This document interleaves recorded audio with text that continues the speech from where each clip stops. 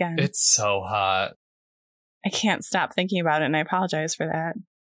Welcome back to Detroit Strange, the sweaty edition. Mm-hmm. No words have ever been truer. I mean, I can't complain too much, though, because I moved all the stuff back to the Ookie Spooky Studios, a.k.a. my basement, and it's a little cooler down here. Yeah. I'm still in my closet. It's hot. I added an extra blanket today, even. Yeah. Just really holding all that heat in. Yep. But Yep. Sound? I hope it sounds good. Yeah. It sounds okay when I edit, I think. So hopefully that translates. I think it does. If it sounded good. Okay, good. Good. I'm glad to hear that.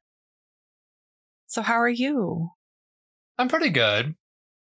Good, good. How about you? I'm good. Question mark. You know, the usual. Yeah.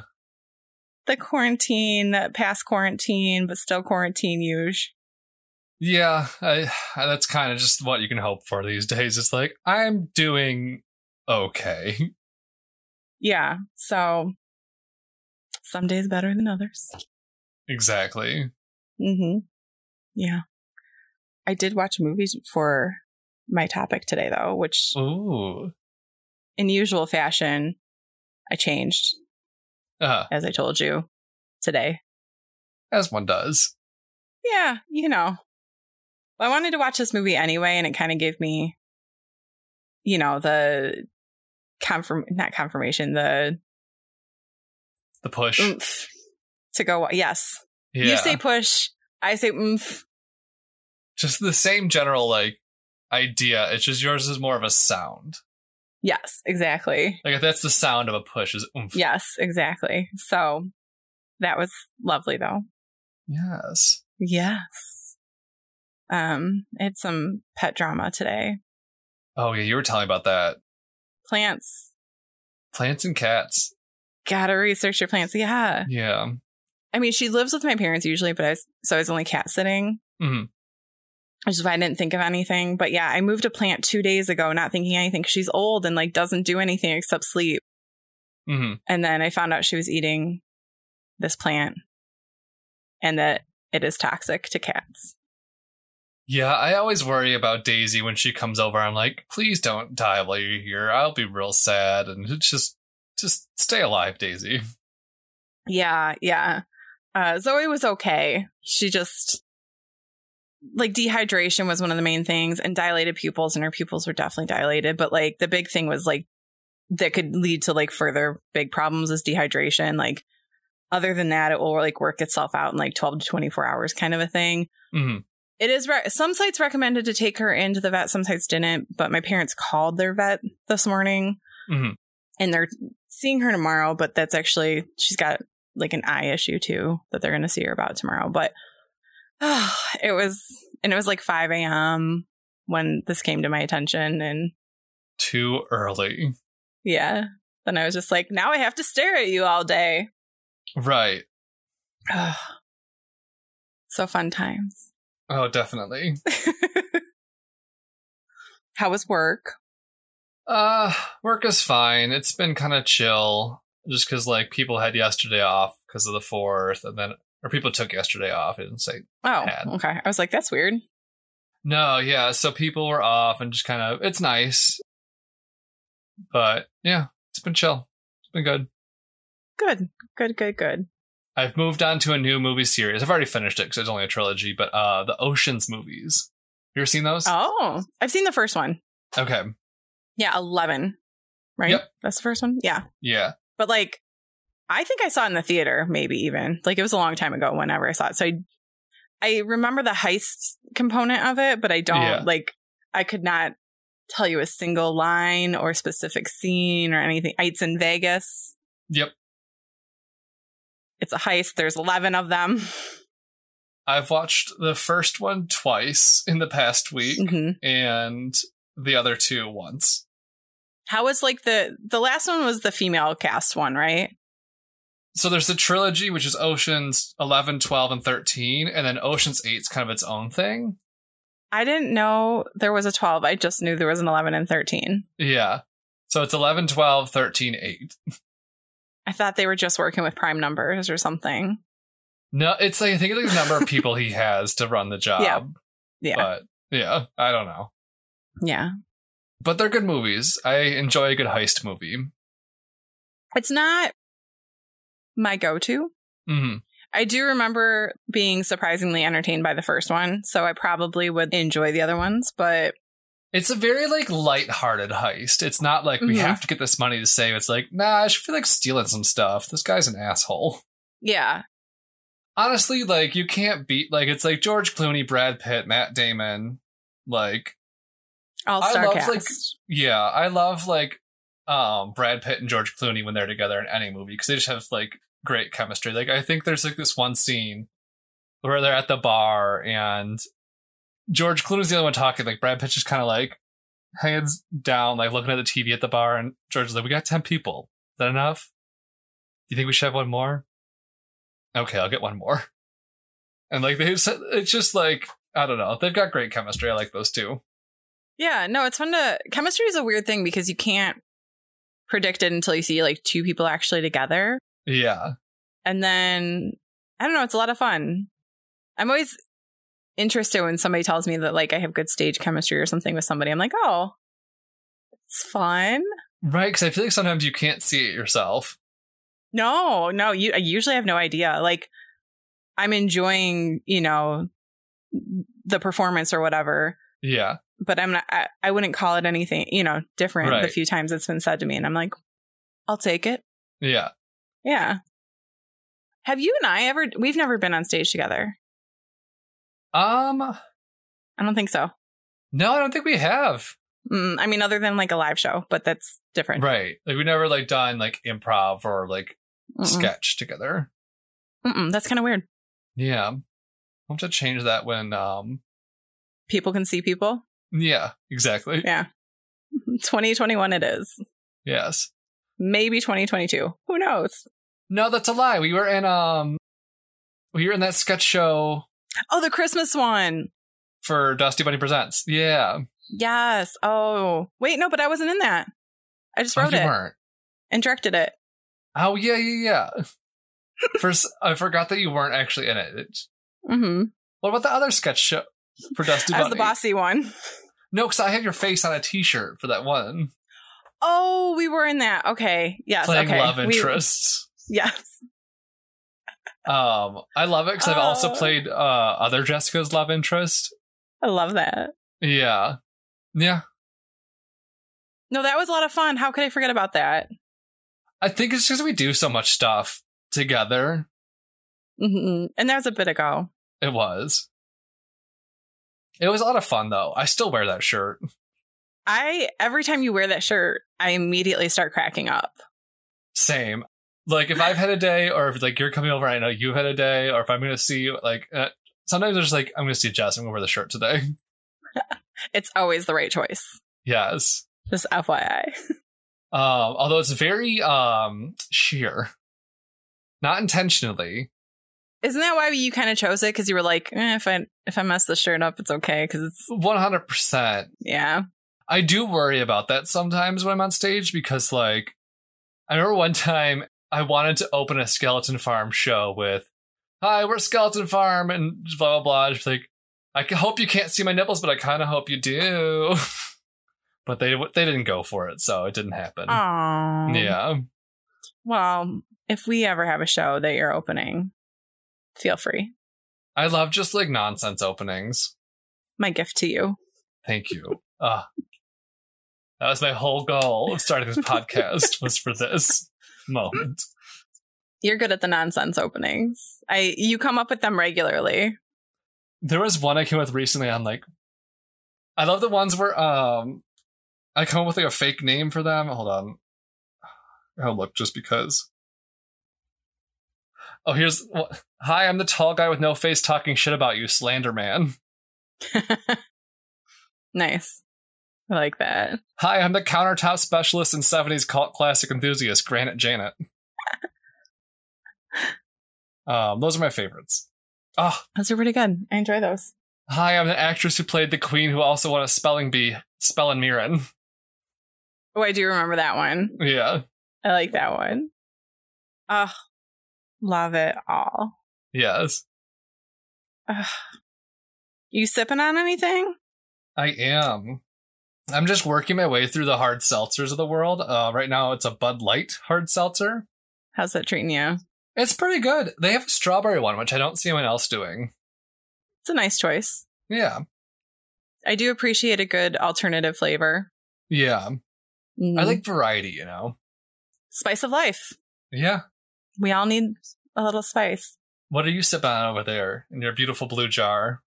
I kind of threw a bunch of stuff together. So it's hibiscus green tea that I had with some tequila and then a blueberry lemonade sparkling water. Ooh.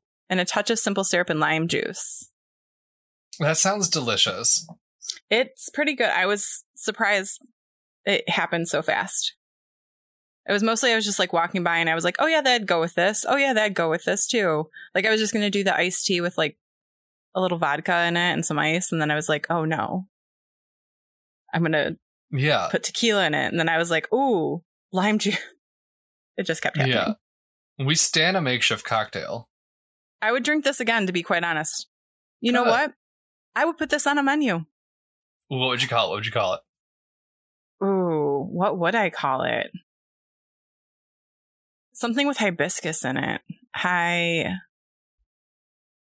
Hibiscus. Hibiscus. Miscus. It can't be any worse. You see that Tesla's coming out with a tequila now? Why? Tesla Tequila. No, I hate that. Same. I want to like Tesla, but Elon Musk makes it so hard. I'm like, yeah, they're doing cool stuff, like in green cars. But then there's Elon Musk, and I'm like, I want to like you, but I can't. It's an interesting figure, that's for sure. Yeah. Yeah. I mean, there's someone on a conference call. Oh, sorry. Oh, I was just going to say, there's a lot worse. Oh, definitely. As far as like public figures. So he's not bad. He's just like annoying. Yeah. I was going to say he doesn't influence society in a terrible way, but he does pretentious things. Yeah. Like the naming of the child and all that kind of like that's just like a pretentious. Yeah, move. I don't know.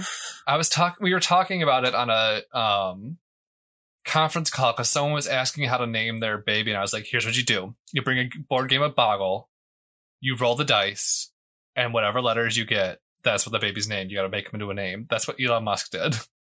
I think you use a Ouija board. Ooh. This is my baby. No.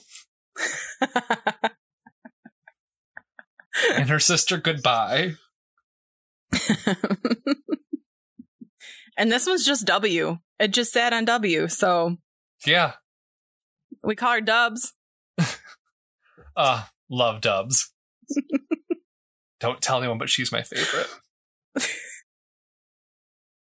Secret is safe with me. Oh, thank goodness.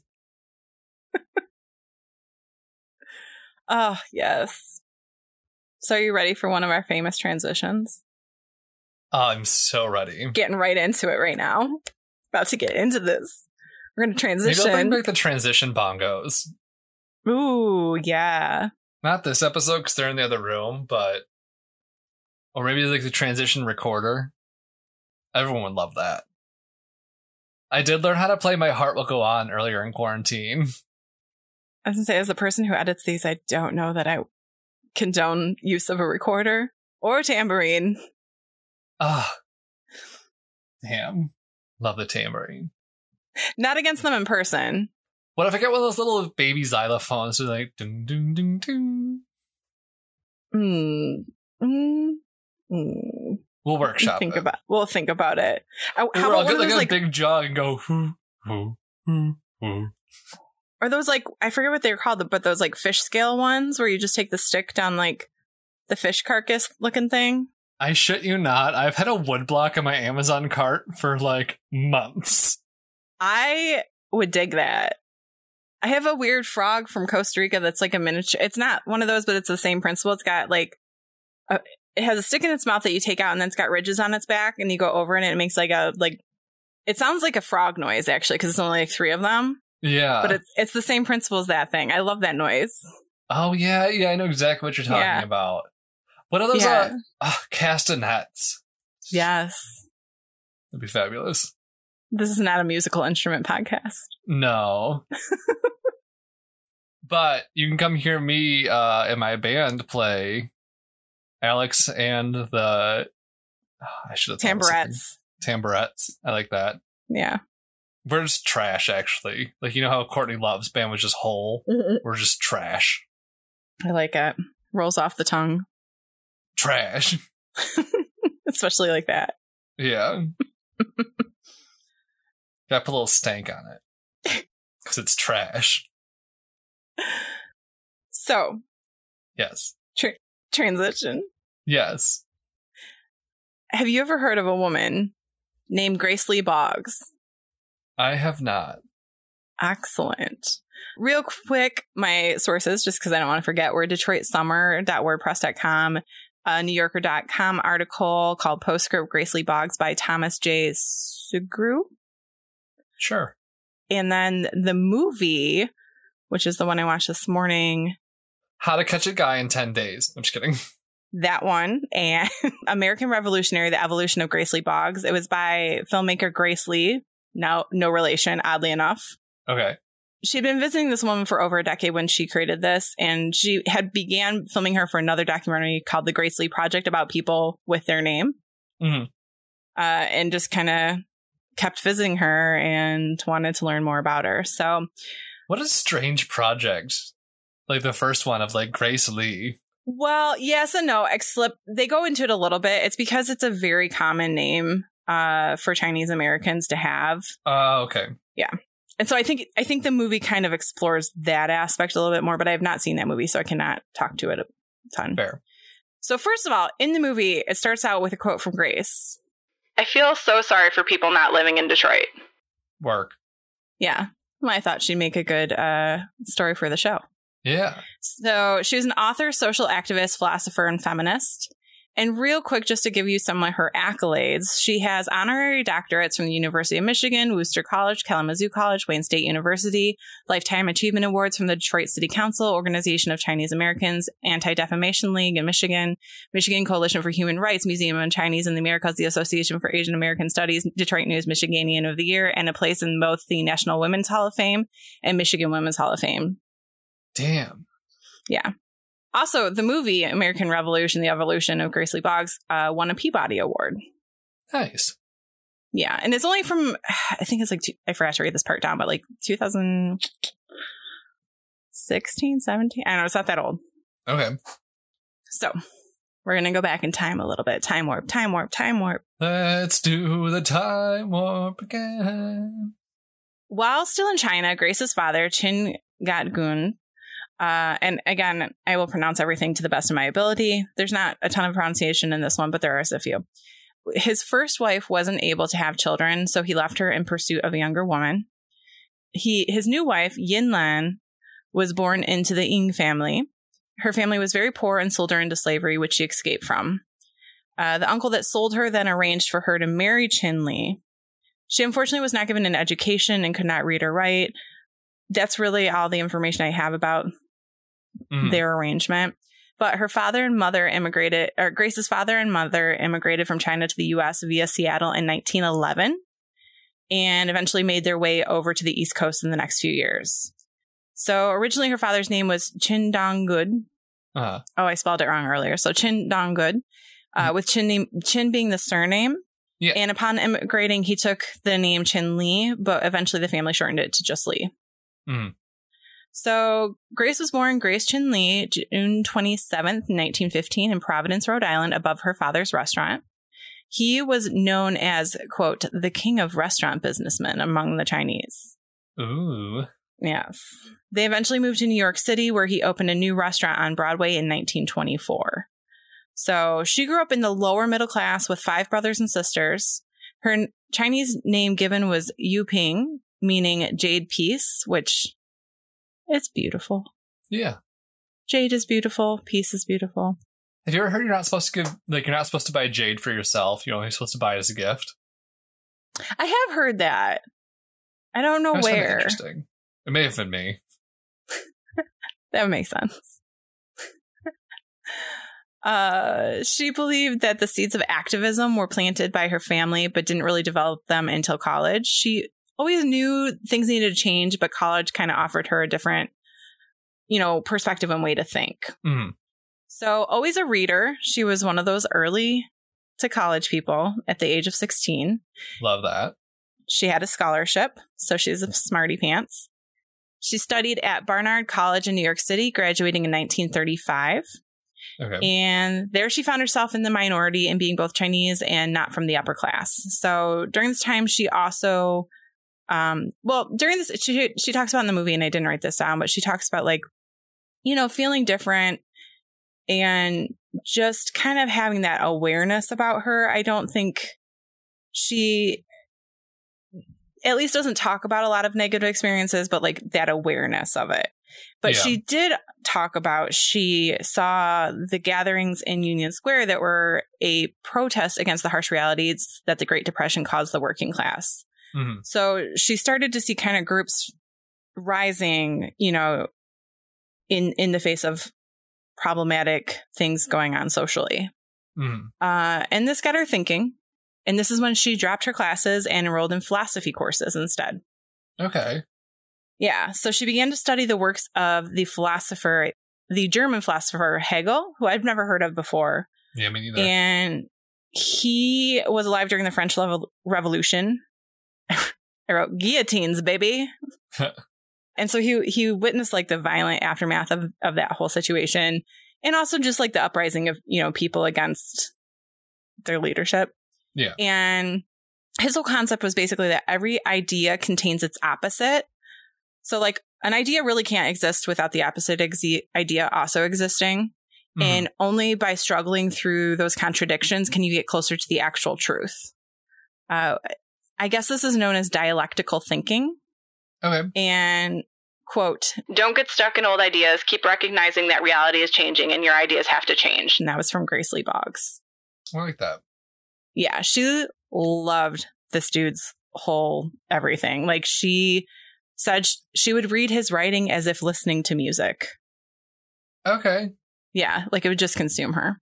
So she followed her undergraduate degree by earning a PhD in philosophy in 1940 from Bryn Mawr. Okay. And in the 40s, after obtaining this, she had trouble finding a job as she was A, a woman, and B, Chinese. Mm-hmm. So she eventually took a job at the University of Chicago in their philosophy library, making $10 a week, Damn. which even by 1940 standards is not a whole lot of money. Yeah. Some woman gave her free rent in a basement. Uh-huh. I don't know who the woman was or anything like that. So at least she didn't have that expense. But obviously she did not get to, scout out where she was living because she was getting free housing and everything. And she came across a group of people protesting housing issues within the Black community. And this was really her first exposure to the Black community. And where she was living, it didn't go into it in great detail, but it kind of indicated that she was living in a Black community, or at least nearby, close enough to one. And this is when she joined the Far Left Workers' Party, which is a Trotskyist branch of socialism. Okay. And she joined it because of their activism on tenants' rights specifically, or, trying to get rid of segregation within renting. Mm-hmm. After she got involved with this party, she met writer-activist C.L.R. James, which, if that's not a writer's name, then I don't know what is a writer's name. Yeah. And he was a Trinidadian journalist, socialist activist. When she met him, he was carrying a Karl Marx book and a Hegel book. She dug this. They, began working together, and she would meet with him for the next decade or so. Okay. And this kind of really started her down her pathway to kind of doing this for a lifetime. I didn't know where to put this, but I also just wanted to mention she met a lot of activists and cultural figures and artists. And one of them was Richard Wright, the writer, which, have you read any Native Son, Black Boy? There's many others, but those are the two I've read. It's been a second, but. I feel like Native Son, but I thought it was someone else who wrote Native Son. Who am I thinking of? I'm thinking of James. I don't know why I'm totally blanking on his name right now. He wrote like Giovanni's Apartment. If Beale Street Could Talk. Oh, I can't. I'm blanking right now. I do know that book. He was gay too, which is another reason why I know. Giovanni. Mm-hmm. James Baldwin. Oh, okay, yeah. He had a book, something Native Son. I think it was like something about like Notes of a Native Son. That's what his book was. Oh, that makes sense. Okay. Yep. It's part of a book club I was in at one point. Anyway. But yeah, you know, when you've read something and their name comes up, you're like, I need to mention that, even though it has not a lot of relevance. Yeah. So in the 30s, too, socialism was actually very enticing to many people, as at its core, it calls for the working class to uprise kind of over capitalism and create a new society. And what's going on in the 30s? The Great Depression. Yeah. So there's definitely like a, obviously in the 50s that, you know, kind of took a change as far as the popularity of it. But that's kind of where we're at. So while in Chicago in 1941, there was the March on Washington movement happening, which was basically a plan to have a March on Washington of about 100,000 marchers. Mm-hmm. And it was to end segregation in the armed forces. Mm-hmm. And so she was kind of witnessing like this, the creation of, you know, the organization of this kind of being put together. And what she saw happen was that Roosevelt, president at the time, he couldn't afford to have 100,000 marchers descend on the Capitol. So he actually met with a group of Black leaders as well as members of his cabinet, his wife, Eleanor, and he created Executive Order 8802, which reads, "There shall be no discrimination in the employment of workers in defense industries and in government because of race, creed, color, or national origin." Nice. So she kind of saw that when groups of people, again, converge, like things can actually move forward or progress. Not that it fixes everything, but it moves forward or progresses in some matter. Yeah. Yeah. Or she started writing under her party name, which is like an underground name, because at this time, too, the FBI is red flagging socialism, because what is a threat to capitalism? Socialism. Yeah. Yeah. So her underground name was Rhea Stone. Her first piece was a worker's manual. And from here, she would write many books and such, too, most of them under her own name. But I think in early publications, it was Rhea Stone. And this all made it the perfect time for her to make the decision to move to little old Detroit. Yes. You know that place. I know her. Yeah. And she became an editor for the Correspondence Publishing Committee's biweekly publication called Correspondence. And it was headed by C.L.R. James, the man she had met. And what she said about moving to Detroit is, "That's where the workers are. That's where you need to be." Mm-hmm. And when she arrived, the city stood about 2 million people. Okay. Yeah. So, I mean, that's a pretty large population. Yeah. For within the city of Detroit. Obviously, it's gone all over the place. Yeah. Very quickly. So during this time period, she met and married her husband, James Boggs, who was a African-American man in 1953. He was a known activist and organizer. He was an auto worker. He worked on the line for Chrysler, and author. Well, he would become an author. He was born originally in Alabama, May 27th, 1919. And his time at Chrysler was from 1940 to 68. Mm-hmm. He was actually exiled to Britain. I couldn't find exactly why. I'm assuming for something related to his politics in the early 50s. But by 1953, he'd come back. It's weird to be exiled to Britain. Yeah. And it said it in a couple places. So, yeah. It seemed legit, but there wasn't a whole lot of... I'm just like, that's such an odd choice. Like, go to Britain. Yeah. Okay. Like, how do I get this to happen to me?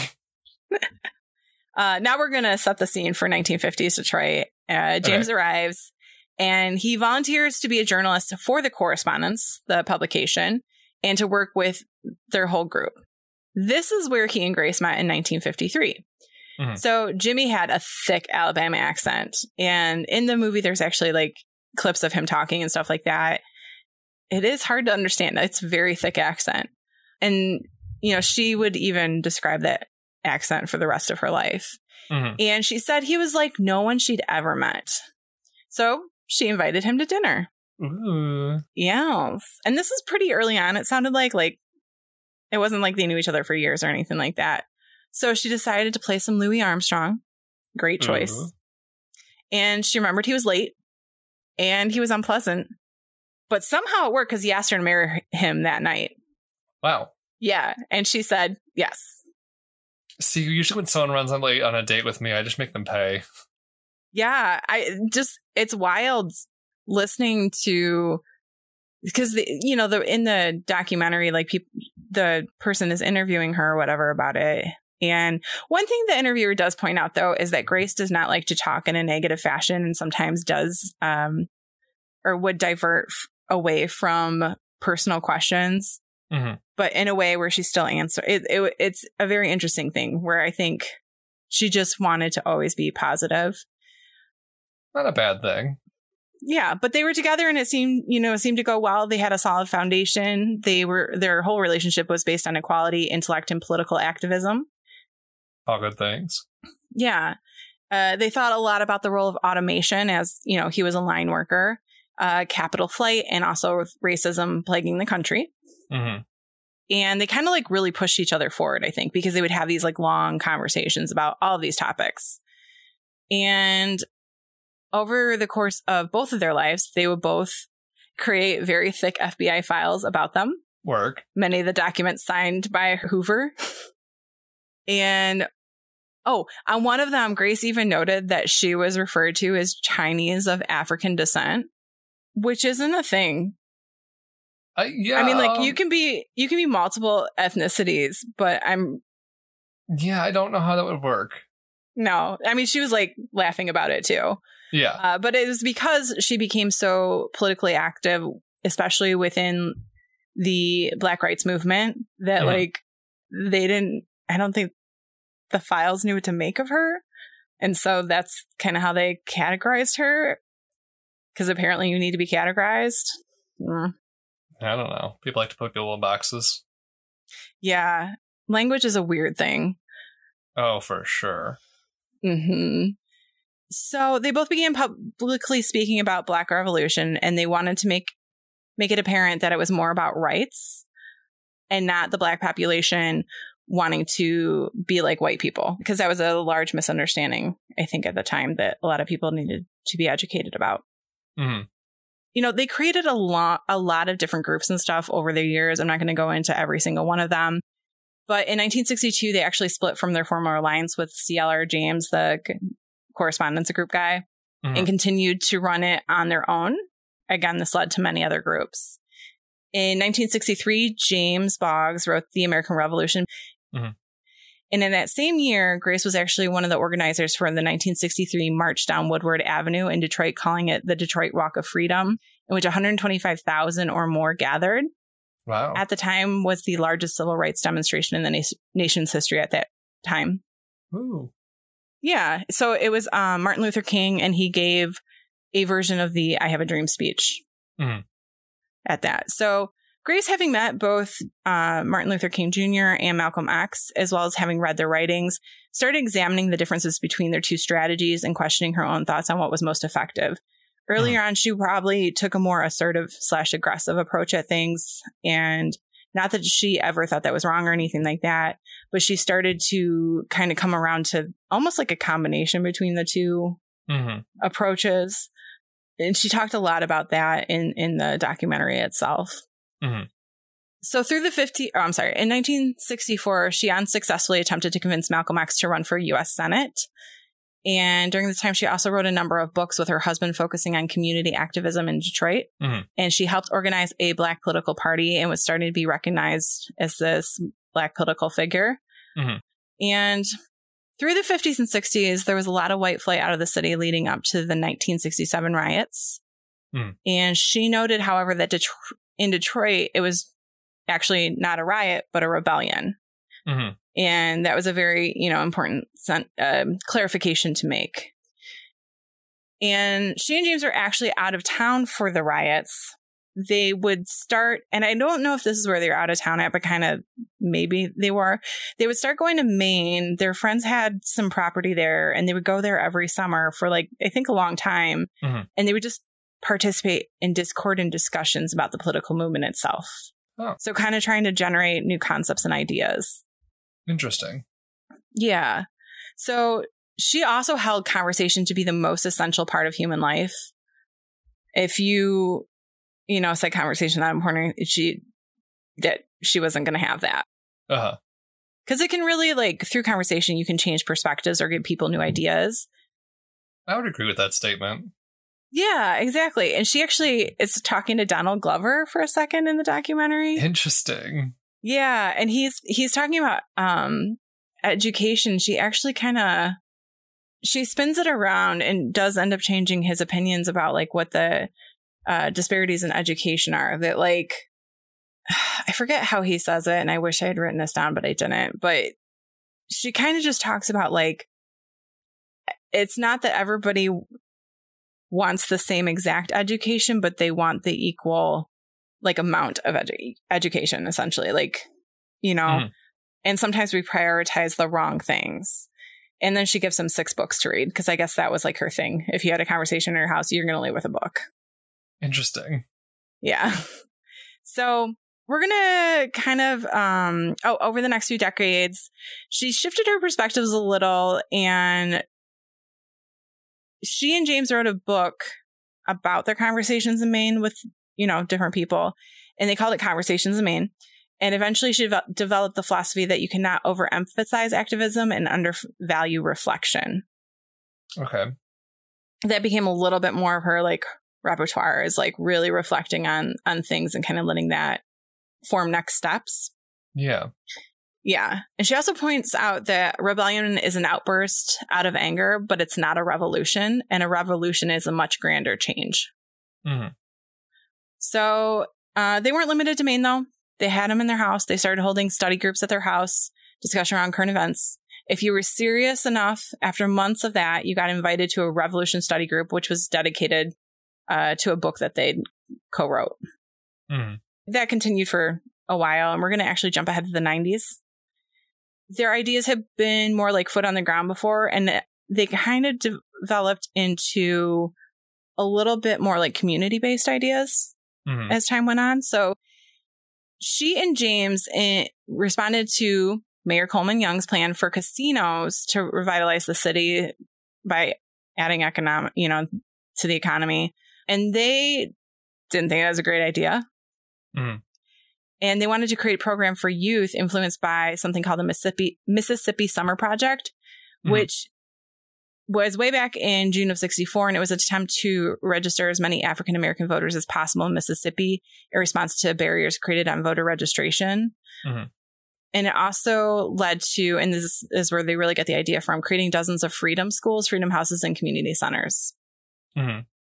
She remembers being influenced by Martin Luther King Jr. saying he proposed that young people in our dying cities needed programs that were designed to change themselves and their society. So really kind of, again, going to the community very specifically. So they created something called Detroit Summers. Okay. And the motto was, they say it takes a village to raise a child. We believe it takes youth to transform the community. Interesting. Which I freaking love. Like, yeah. The more people get the earlier on, the better they are, and the more they can, they have more advantages to contribute. Yeah. And by learning through practice and engaging with others from all age groups of activists and educators, we can propel things forward a little bit.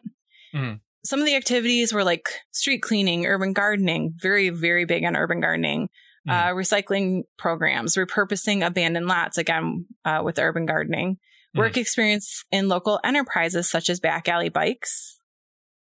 So like bike repair shop, repairing homes, education, outreach, creating, coordinating public art.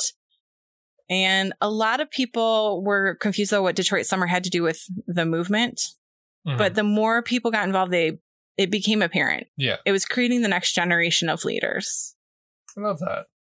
Yeah. So youth organizers from this would also attend things like the Allied Media Conference, which is now held annually in the city. It gives youth the chance to interact with community organizers, media activists, educators, and scholars while organizing panels, attending sessions and workshops, focusing on community-oriented media.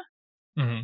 And alumni have gone on to leadership positions with Detroit Summer, the Boggs Center, and made large contributions to the Detroit community. Mm-hmm. And one of the first students, I think she was in the first group of students who actually went to Detroit Summer.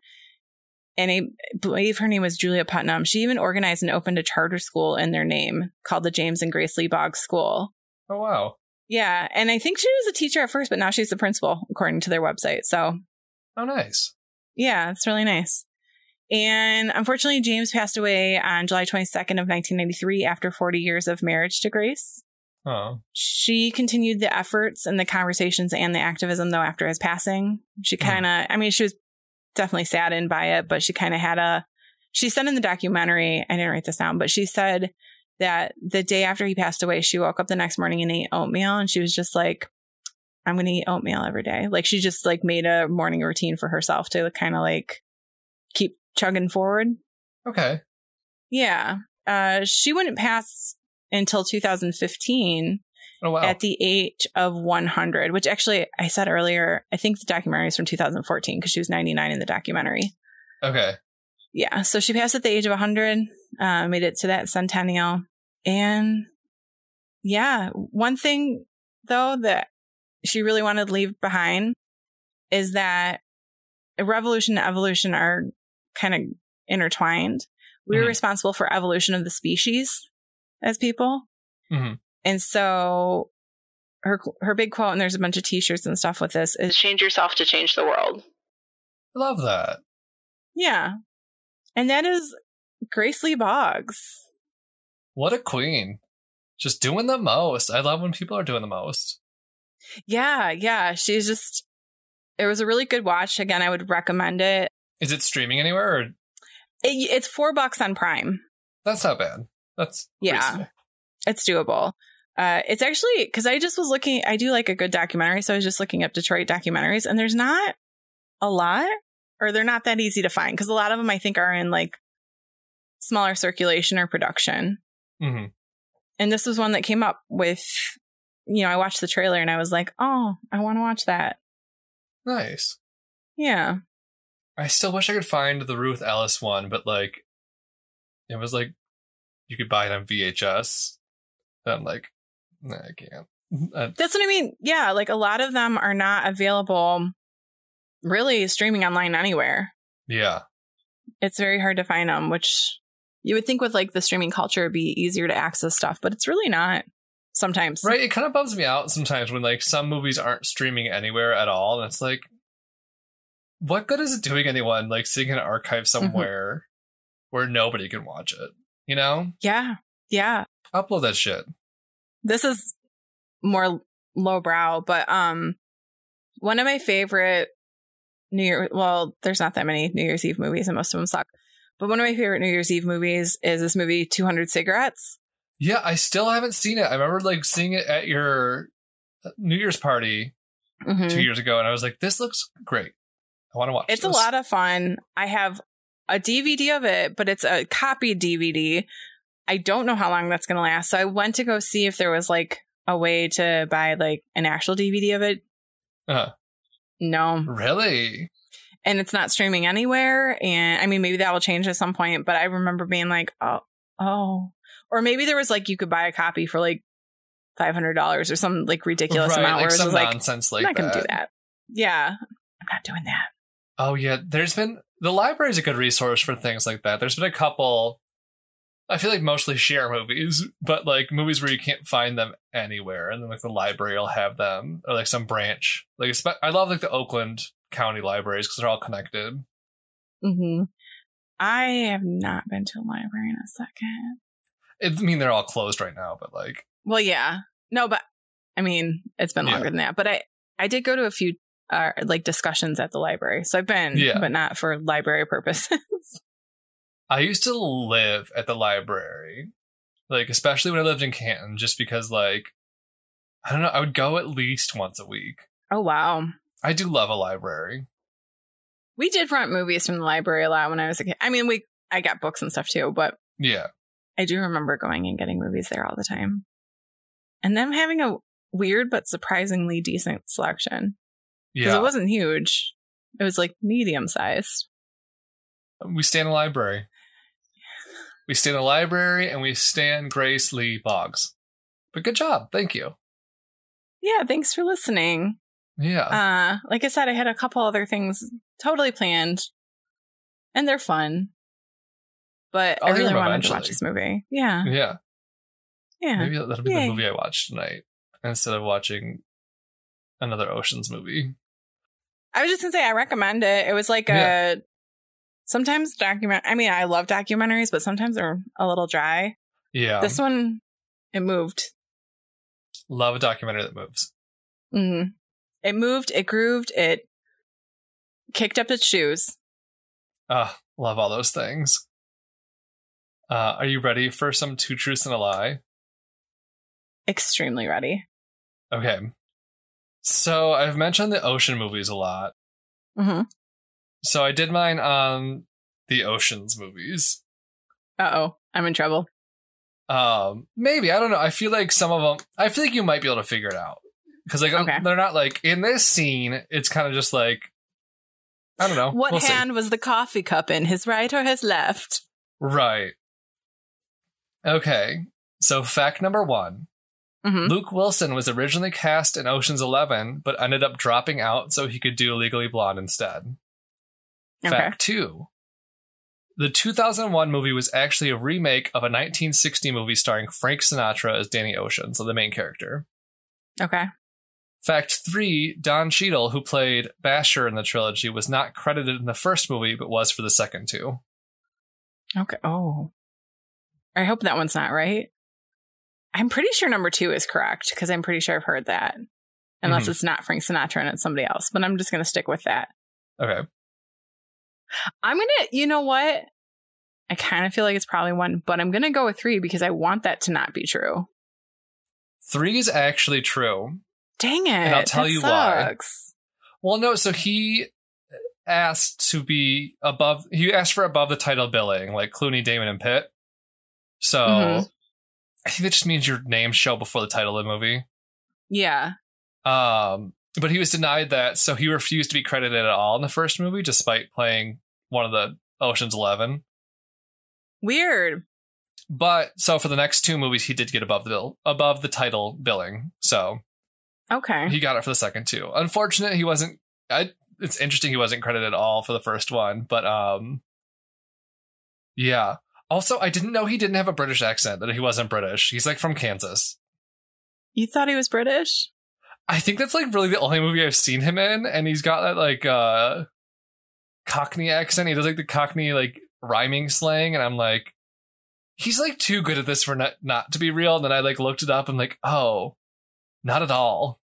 Which also, fuck Cockney rhyming slang. I know it's their thing, but like, why? Oh, yeah, because you haven't seen the superhero. Oh yeah, I don't superhero.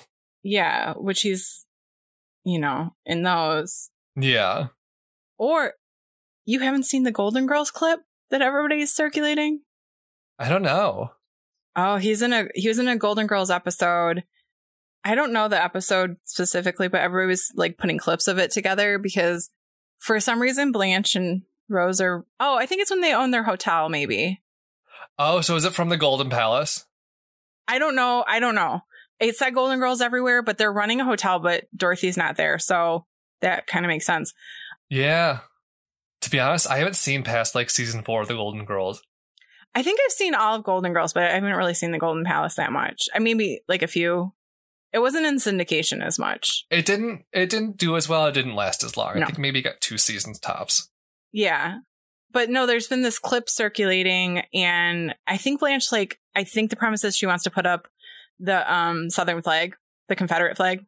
Oh. And it's because she's got childhood memories and blah, blah, blah, blah, Yeah. blah. And for some reason they're dressed in the garb too, the old fashioned dresses and stuff. Yeah. And Don Cheadle's there, and I don't know if he works at the hotel. I don't know what the relation is there, but she kind of calls her ass out, or he kind of calls her ass out for it. Uh-huh. And I was like, so that's racist. And then she's like, no, it's not. Da, da, da. But then like by the end, there's like there's a few problematic things that like aren't great. Like if they were stated that way today, but also we're talking about 30 Early years 90s. ago. Yeah. Yeah. It's not like that terribly of an ooh. The only thing is like, I think they come to the conclusion that they both need to listen to each other better. And that's not necessarily really the conclusion that should be had. But I think it was done with like the best intentions and everything. So. Yeah. Yeah. But then it's Don Cheadle too. So you're like, oh. I'll have to look that up. Because I do like Don Cheadle. I think he does a good job in the movies as Basher. And obviously I thought his accent was great because didn't realize it was an accent. Or put on. That's so anyway. interesting. Yeah. So you've got fact 1 and fact 2 left. Oh, yeah. I'm going to go with 1 being the lie. This is true. So Luke Wilson was originally cast. Him and Owen Wilson were cast as the brothers Virgil and Turk. Mm-hmm. So there's like the two brothers that are always like messing around with each other and like, you know how like Tweedledee Tweedledum kind of situation. Yeah. So they were originally cast. What? They're huge. Yeah. So they were cast as those roles, and Danny Glover was cast to play Frank, and all three ended up leaving to do Wes Anderson's Royal Tenenbaums. Mm-hmm. And they were replaced with Casey Affleck, Scott Caan, and Bernie Mac. Okay. And then 2 was true. Okay. So the original was a musical, actually. So that's interesting. A musical heist movie. Mm-hmm. And it had 5 of the Rat Pack. So along with Sinatra, there was Peter Lawford, Dean Martin, Sammy Davis Jr., and Joey Bishop. Mm-hmm. Wait. So which one was the lie? The first one. Luke Wilson. Oh, okay. He was originally cast, but he didn't leave to do Legally Blonde. He left to do the Royal Tenenbaums. Yeah. Sorry, I heard the true part, and I heard You're the Tenenbaums, but like I didn't put it all together. Okay, fair. Good. That was a tricky one. Yeah, that was. But I know my Sinatra. Yes. A few more fun facts. So Danny Ocean was the only character used in the trilogy from the original. Topher Grace plays himself in the first 2 movies. So Ocean's 11, Ocean 12. Topher Grace just plays himself, which is interesting. Weird. And Matt Damon's role was originally written for Mark Wahlberg, who opted to do the Planet of the Apes remake instead. So we know which one people remember. That's uncomfortable for, Never seen it, have no interest. Same. You'd have to pay me a lot of money. Yeah. Mm-hmm. Yeah, so that's the Ocean's movies. In a nutshell. Yeah. Minus Ocean's 8. I didn't even think about Ocean's 8 in there. But it's kind of its own thing. Well, it's the universe. It's just none of the characters from the other. They mention Danny Ocean, but he's dead. Oh, rip. So like Sandra Bullock is his sister. Oh, okay. Mm-hmm. So that's kind of the connection. Like I forget her name in the movie, but she's an Ocean. Okay. Awesome.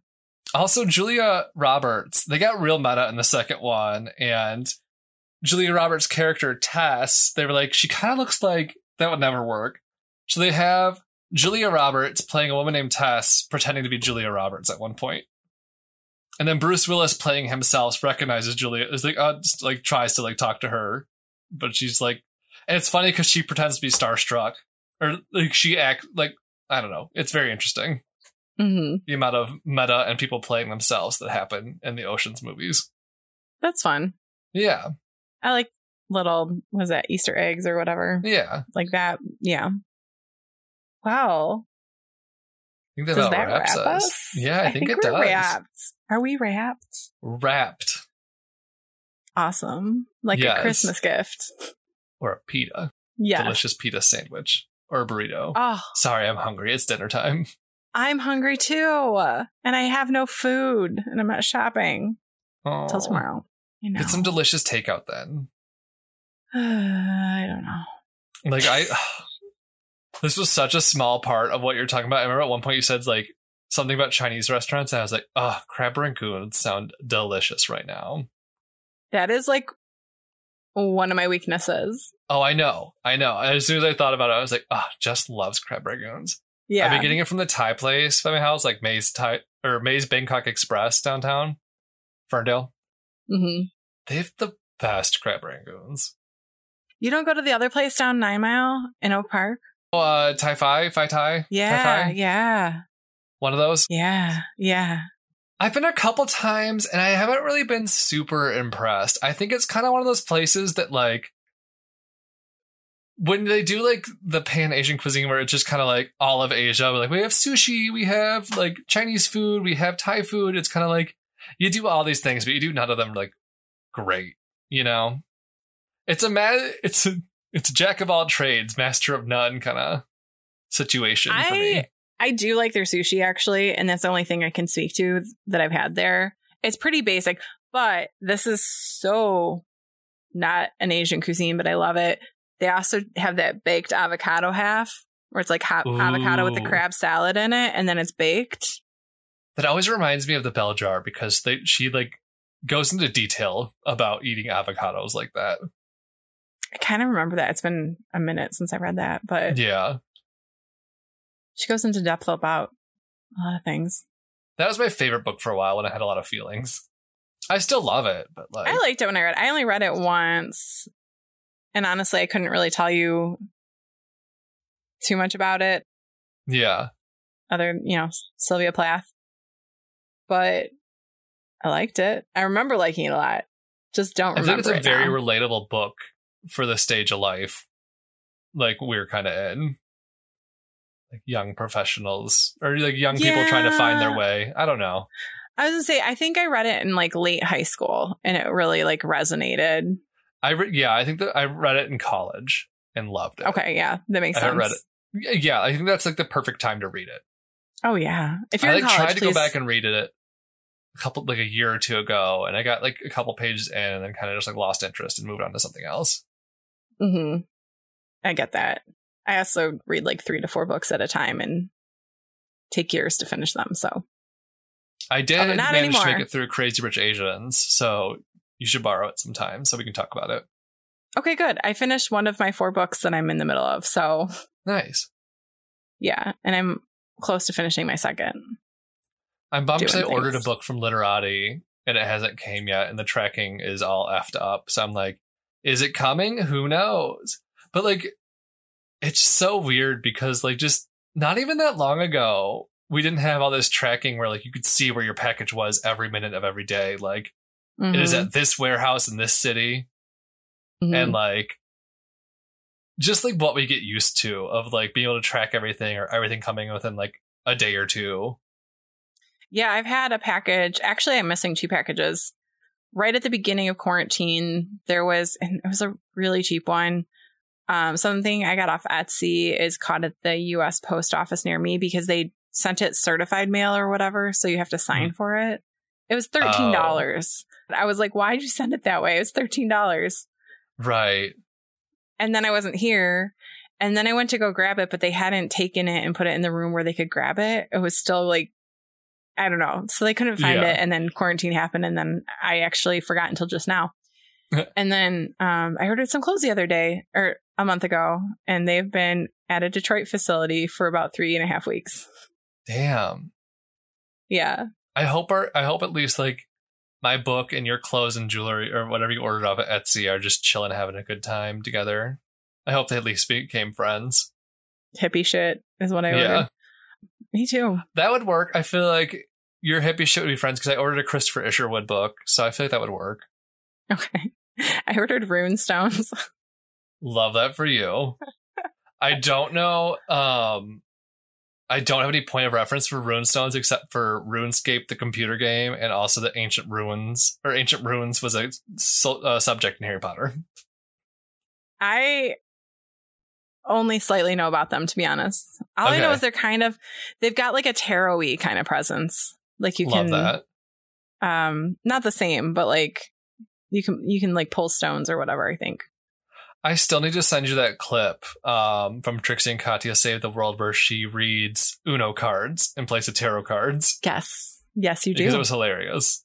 I knew you of all people would appreciate this. Well, we got sidetracked. We definitely did. We thought we were wrapped, and then we weren't. We were unwrapped. Unwrapped. Yeah. Do you remember that show? Sorry, I'll stop. But now we'll wrap it up. Yeah, we will.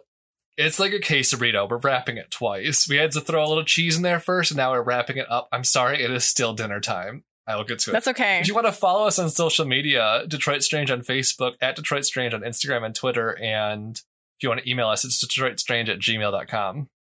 Mm-hmm. And please subscribe, rate, review, and write us. Yeah. I would love to hear from somebody. Yeah. That'd be great. And until next time, stay strange. This has been a production of Planet Amp Podcast, powered by Pinecast. Our theme song was created by Sax and Violence.